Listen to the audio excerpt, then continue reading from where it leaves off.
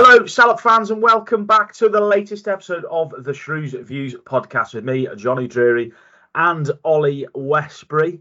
No poddy last week, but we are back to talk about some positive Salop results as things seem to be going pretty well down at the Crowded Meadow. Ollie, how you doing, mate? Another good result last night. Things are looking good. Yeah. 2 points. I'm all good, mate. I'm all good. I was going to ask you. We normally have a bit of a chat off pod, don't we, before we record? Have you got any roses today, mate? You got any roses today? No, not today, mate. Not today. No. What about yourself? Well, no, I've seen that you have. I've seen you're in very good books with the future Mrs. Westbury. You've done very well, pal. Did yes, on the way to the meadow yesterday, and look what I got in return here. I got some mini eggs. Look, she knows the key to my heart is chocolate.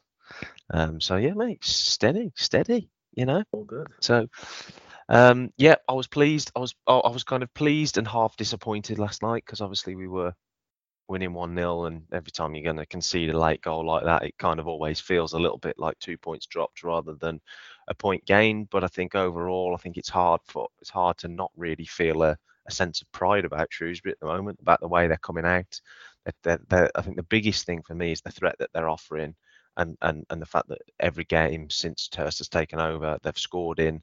And that is the biggest thing. That's been the problem. They're creating chances. They probably didn't against Derby, but last night they created, I think I counted 5 really good efforts on goal. So yeah, really good stuff, to be honest, Jonny. Really good stuff. Yeah, good stuff. Feeling a bit tired today. It was, late nights, aren't they, these midweek games? But we love it, don't we? We love it. Yeah. I know you were at a game last night, weren't you? I was indeed. But yeah, you mentioned it there. 2 points. You'd have absolutely snapped your hand off for a point against Barnsley and against Derby. One thing I think that we've seen as well, that fight back at Derby with the goal late on from Aaron Pierre and to go and take the game to Barnsley, there seems to be a bit of a resilience there. Now, I know we talked about resilience at times under Matt Taylor, but, you can't help but think the results probably would have gone a different way under the last sort of manager. What's been the major difference, maybe just in the last couple of games,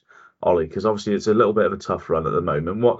What's been the difference in these bigger games where you're facing, the league's bigger sides? To be fair, I didn't think there was a great deal of difference between the performance at Derby. I felt like that was the kind of I could see that Shrewsbury playing the way that they did at Pride Park, for Matt Taylor. I didn't think that was too different because we didn't really ever look like scoring in that game, and that goal, the equaliser, kind of came a little bit out of the blue. But they did defend well. Don't get me wrong. Like I'm not like kind of being ultra negative. They defended brilliantly, and they kept a Derby County side who they were second. I haven't looked at the table since, but they've kept them at arm's length for the vast majority of that game. So that was the kind of impressive thing. But the other changes that we've seen, like last night, it's just the attacking threat and actually having a go. They're having a go. It's not like I've just written my debrief before we've come on to this podcast, and kind of in that I've kind of said, like, it's so often that you can play against, when you're a side that's struggling near the bottom of the league and you're playing against a side at the top of the league, you see teams turn up, put every man behind the ball, play for a set piece, but it's not what Shrewsbury are doing. They're kind of they showed Barnsley no respect last night at home, and they went out there and they tried to win the game.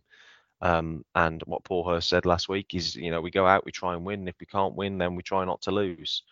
And that's what they've done. They've done on 2 occasions. So I think I was more impressed by last night than I was against Derby, even though they showed that resilience to come back, because it literally, I've not seen a game like that at the Crowded Meadow yet this season. It was a brilliant game of football to watch.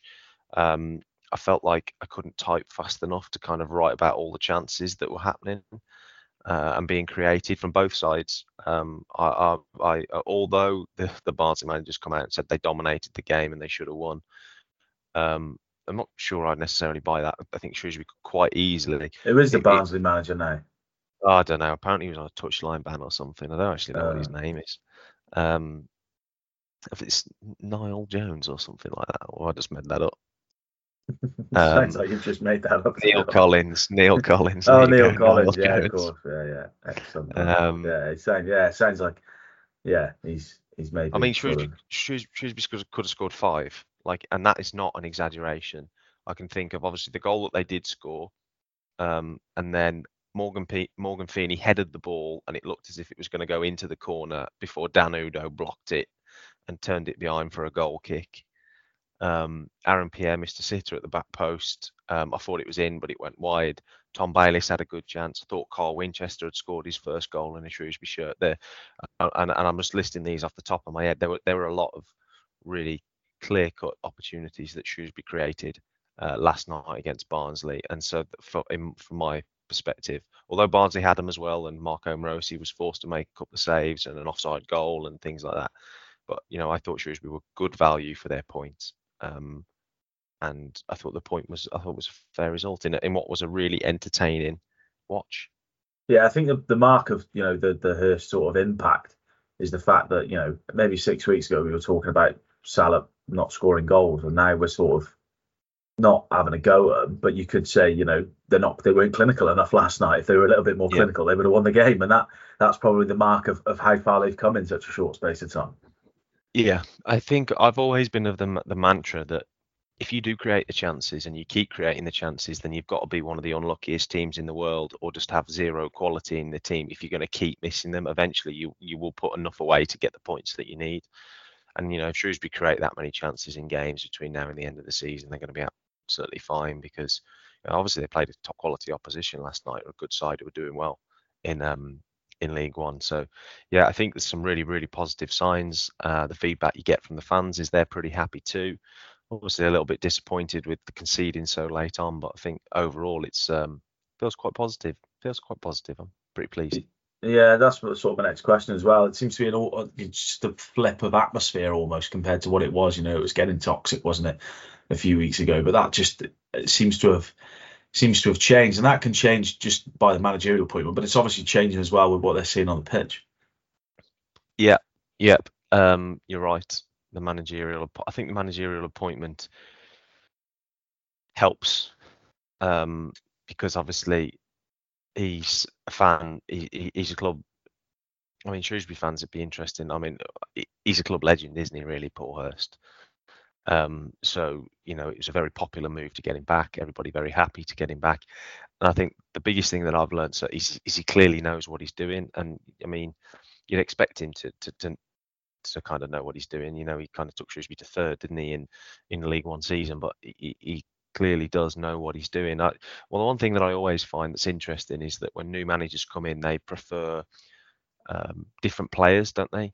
And it's interesting that, for example, like Aaron Pierre, who pretty much under Taylor was probably defensive cover more than anything, is now finding himself starting every game. And I find that really quite interesting, how a different manager, a different coach with a different idea comes in and kind of freshens things up with a different perspective and changes things around.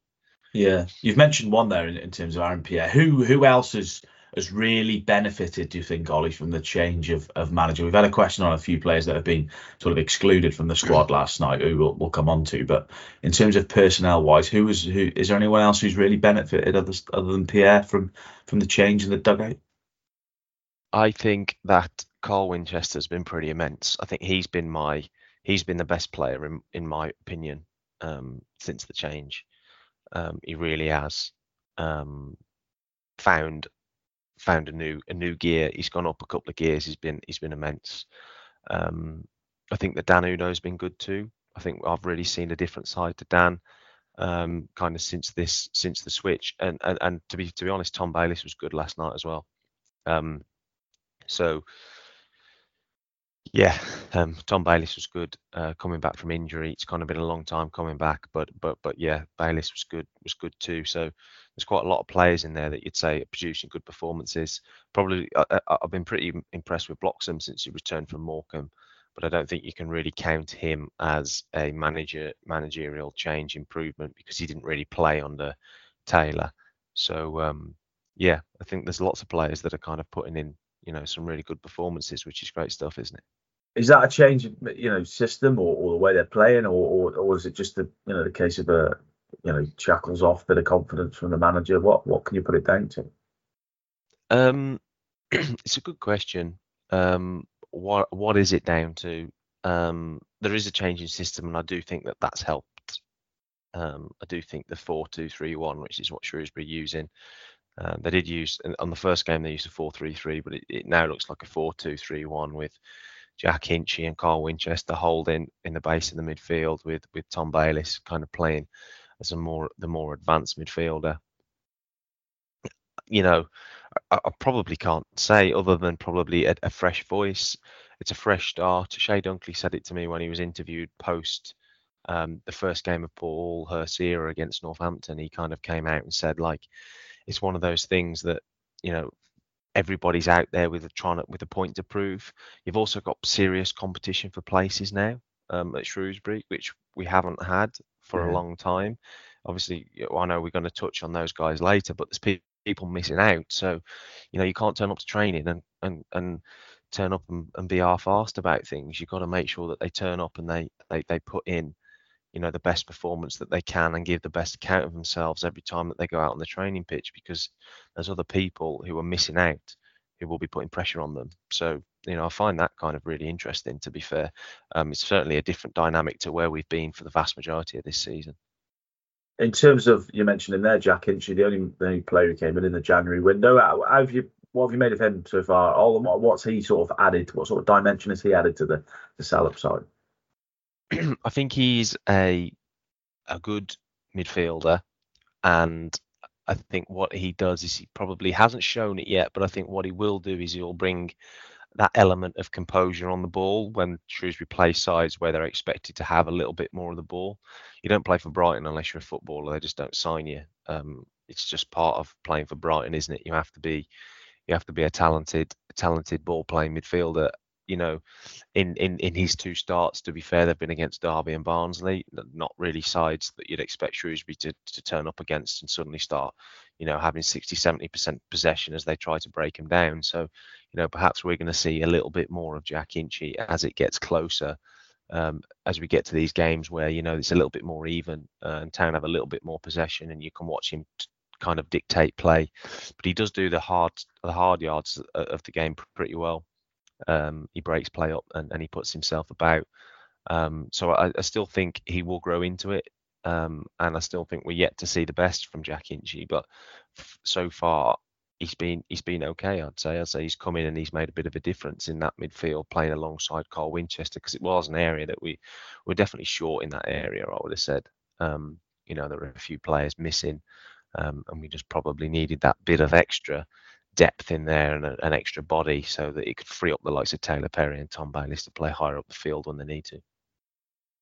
Paul Hurst also talked today in the Salop fans can read it on the Shropshire Star website in the Shropshire Star about he answered a few questions about free agents. Obviously, the free agent market is still open at the moment. It comes after he sort of initially wanted to bring 3 or 4 players in January. He only brought 1 in on the deadline, and he said that he's not looking to bring in free agents. He sort of wants to work with what he's got, which is a pretty good. We've talked about those players that are out of the picture a little bit at the moment, but that's maybe a confidence booster or an endorsement for them that Shrewsbury aren't going to dip into the free agent market to strengthen, that he believes he can get the best out of what he's already got. Yeah, I don't think that's the case. I think it's probably because they can't afford to. Well, yeah, could be. Yeah. I would have said that that's probably the more likely and reason the fact for as why. well that the free agent market, this is with no disrespect to League One and League Two and that ballpark, but I can't imagine that free agent market is flush with players that are really going to add to your squad almost as well. Yeah, you would have thought that if there was a player worth having, you would have thought that at this stage of a season they would be with the club by now, wouldn't you? To have somebody, unless they've been out injured for a long time, to kind of be. But then if you are out injured, it's like, well, how are you gonna be match fit? It's the 14th of February as we sit here and record this podcast.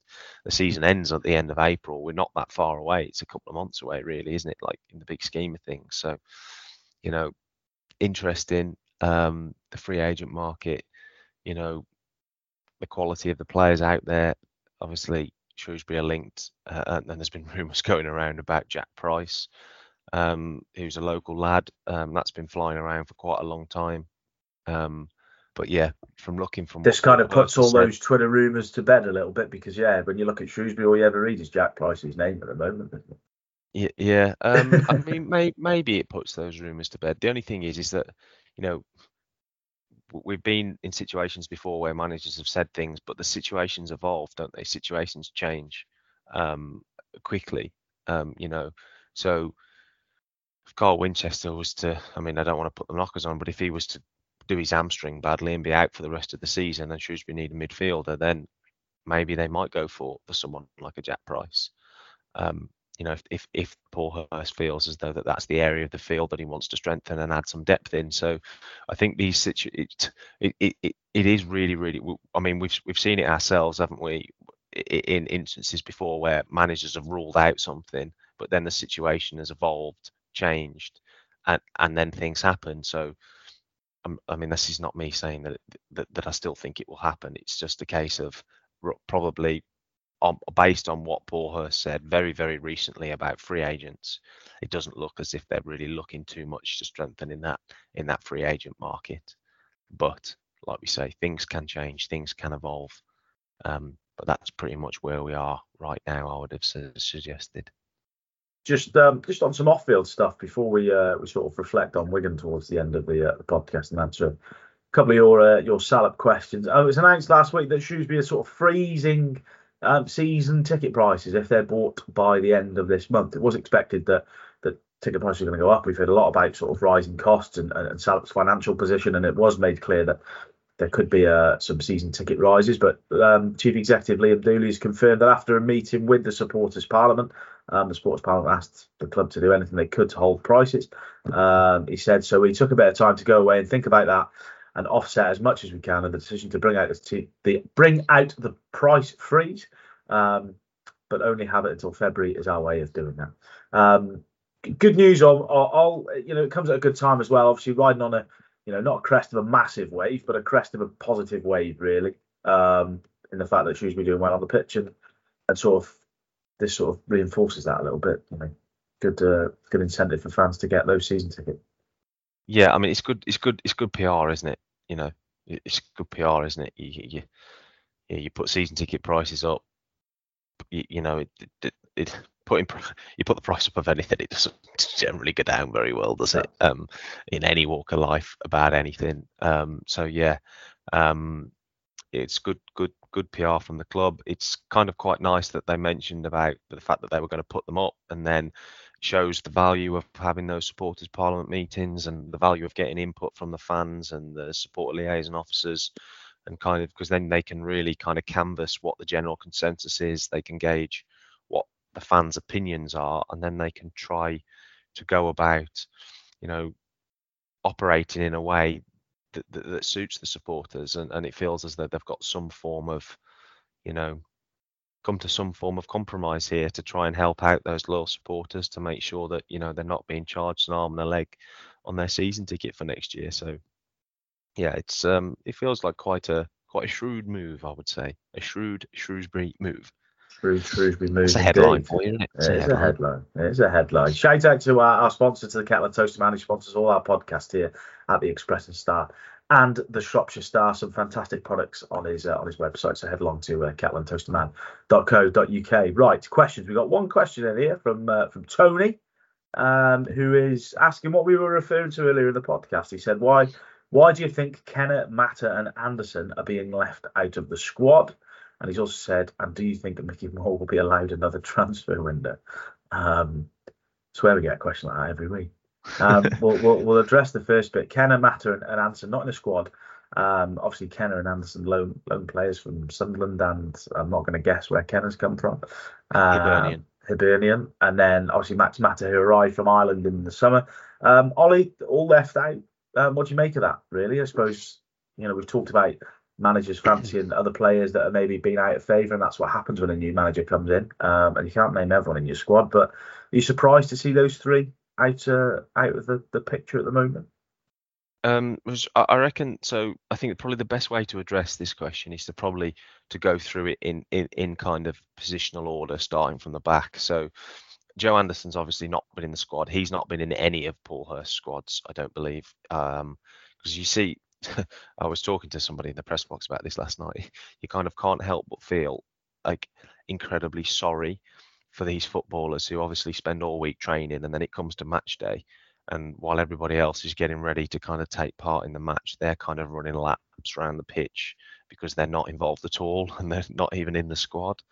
So yeah, every game we see Joe Anderson, Noah Kenna, and Max Mata kind of just running around the pitch to kind of keep their fitness up, to kind of make sure that they're ready and waiting, should they get their chance. From Joe Anderson's perspective, I feel like he's a bit of a victim of the changing system.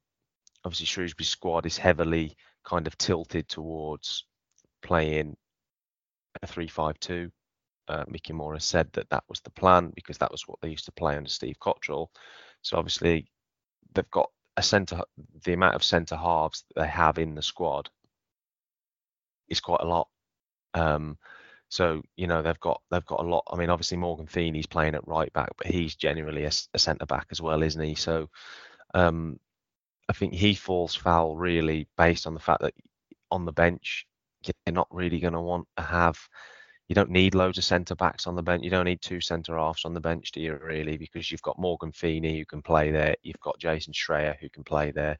So I imagine it's just a straight shootout between Jason Schreier and Joe Anderson, and who Paul Hurst thinks is probably more valuable. I mean, it'll be really interesting to see what happens when Tom Flanagan comes back, because he's not too far away. I don't think he's imminent, but he's not too far away from coming back from injury. So then, there'll be even more of a defensive reshuffle. So that'll be interesting to see.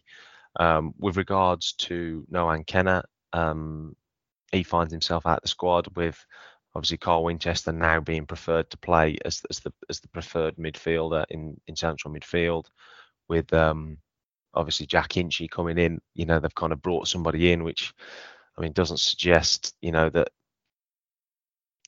Not sure how highly they think of Nohan, because obviously they've brought somebody else in to kind of play in his position, and now he finds himself not in the squad. So that must be difficult for him to kind of get his head around. And then obviously Max Mata with Shrewsbury, again, like the 3-5-2 situation, have created a squad to play with two up front, and they're now playing with one up front and wingers. And I suppose that's the thing there, isn't it? Is that they're playing with one up front, and it's going to be Dan Udo, and he has improved a lot. His performances have got so much better under Paul Hurst. He looks electric at the moment. He looks really, really dangerous playing up front, and he plays 90 minutes most weeks, to be fair. So even the guys on the bench, I mean, they're not coming off either. So yeah, there's that one. And then the other one who's probably been missed out of that list is that Roland Idaho wasn't in the squad yesterday either. So he was part of the runners, the four runners, doing their work before the game. So Paul Hurst still clearly assessing his squad and assessing his options, but obviously Roland Idaho has only just recently signed, hasn't he, from the League of Ireland, and probably not quite made the impact that he would have wanted to as of yet. And what about that second question? Do you think Mickey Moore will be allowed in the transfer window? I think the answer to that is going to be short. Well, yeah, I just, I mean, yeah, I expect so. I mean, what am I supposed to say to that? Yeah, you mentioned early on, you just mentioned Steve Cottrell. I think it's the first podcast we've done since he was appointed at Forest Green as well, back in management. Picked up his first win last night as well, I believe. Yeah. First Forest Green win since October the 28th. I've been watching his post-match videos. I don't know why. I don't know why, but I've been watching his post-match interviews. It takes me back. That does. It takes me back. Yeah. It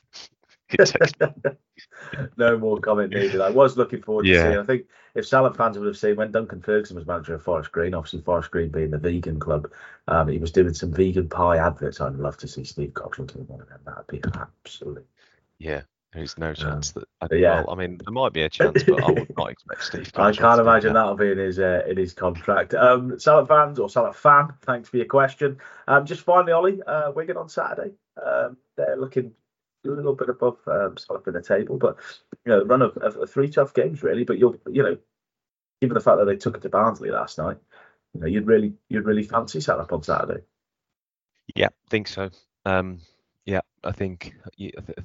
Yeah, I would fancy him on Saturday. To be fair, I think that given how they played against Barnsley last night, and generally being okay at home on the whole, that yeah, I would really kind of fancy Shrewsbury on Saturday. So fingers crossed that they can back that performance up. It'll be interesting to see if he makes any changes or not to his team, Paul Hurst, because obviously it's been a long week. And they put an enormous amount of effort into those two games. So it'll be interesting to see if he does make any changes at all to the starting 11, just to try and freshen things up, I suppose. But yeah. Yeah, so let's fingers crossed that we can get a win, because it was just looking a little bit too close to that bottom four for comfort. I was looking at the table before we started recording, and it's just a little bit too close for my liking. I'd much prefer to see us a little bit further up the log. Yeah, a win would certainly ease that. Oh, as always, thank you very much for your time. Salop fans, thank you very much for listening. Hopefully, we can keep recording some positive podcasts with some positive Salop results starting with Not as many people listen to them though when they're positive. Well, that's it. Yeah, that's it. That's the way it works, isn't it? When it's positive, but yeah. But it's amazing how it works. It's amazing how it works, though, isn't it? Is that suddenly everybody wants to listen when we're rubbish, but actually when we're good, nobody cares. Yeah, well, that's the challenge. More listeners when Salop are doing well, and hopefully they can continue that and pick up a win on Saturday. So, as always, from me and from all, until next time, goodbye.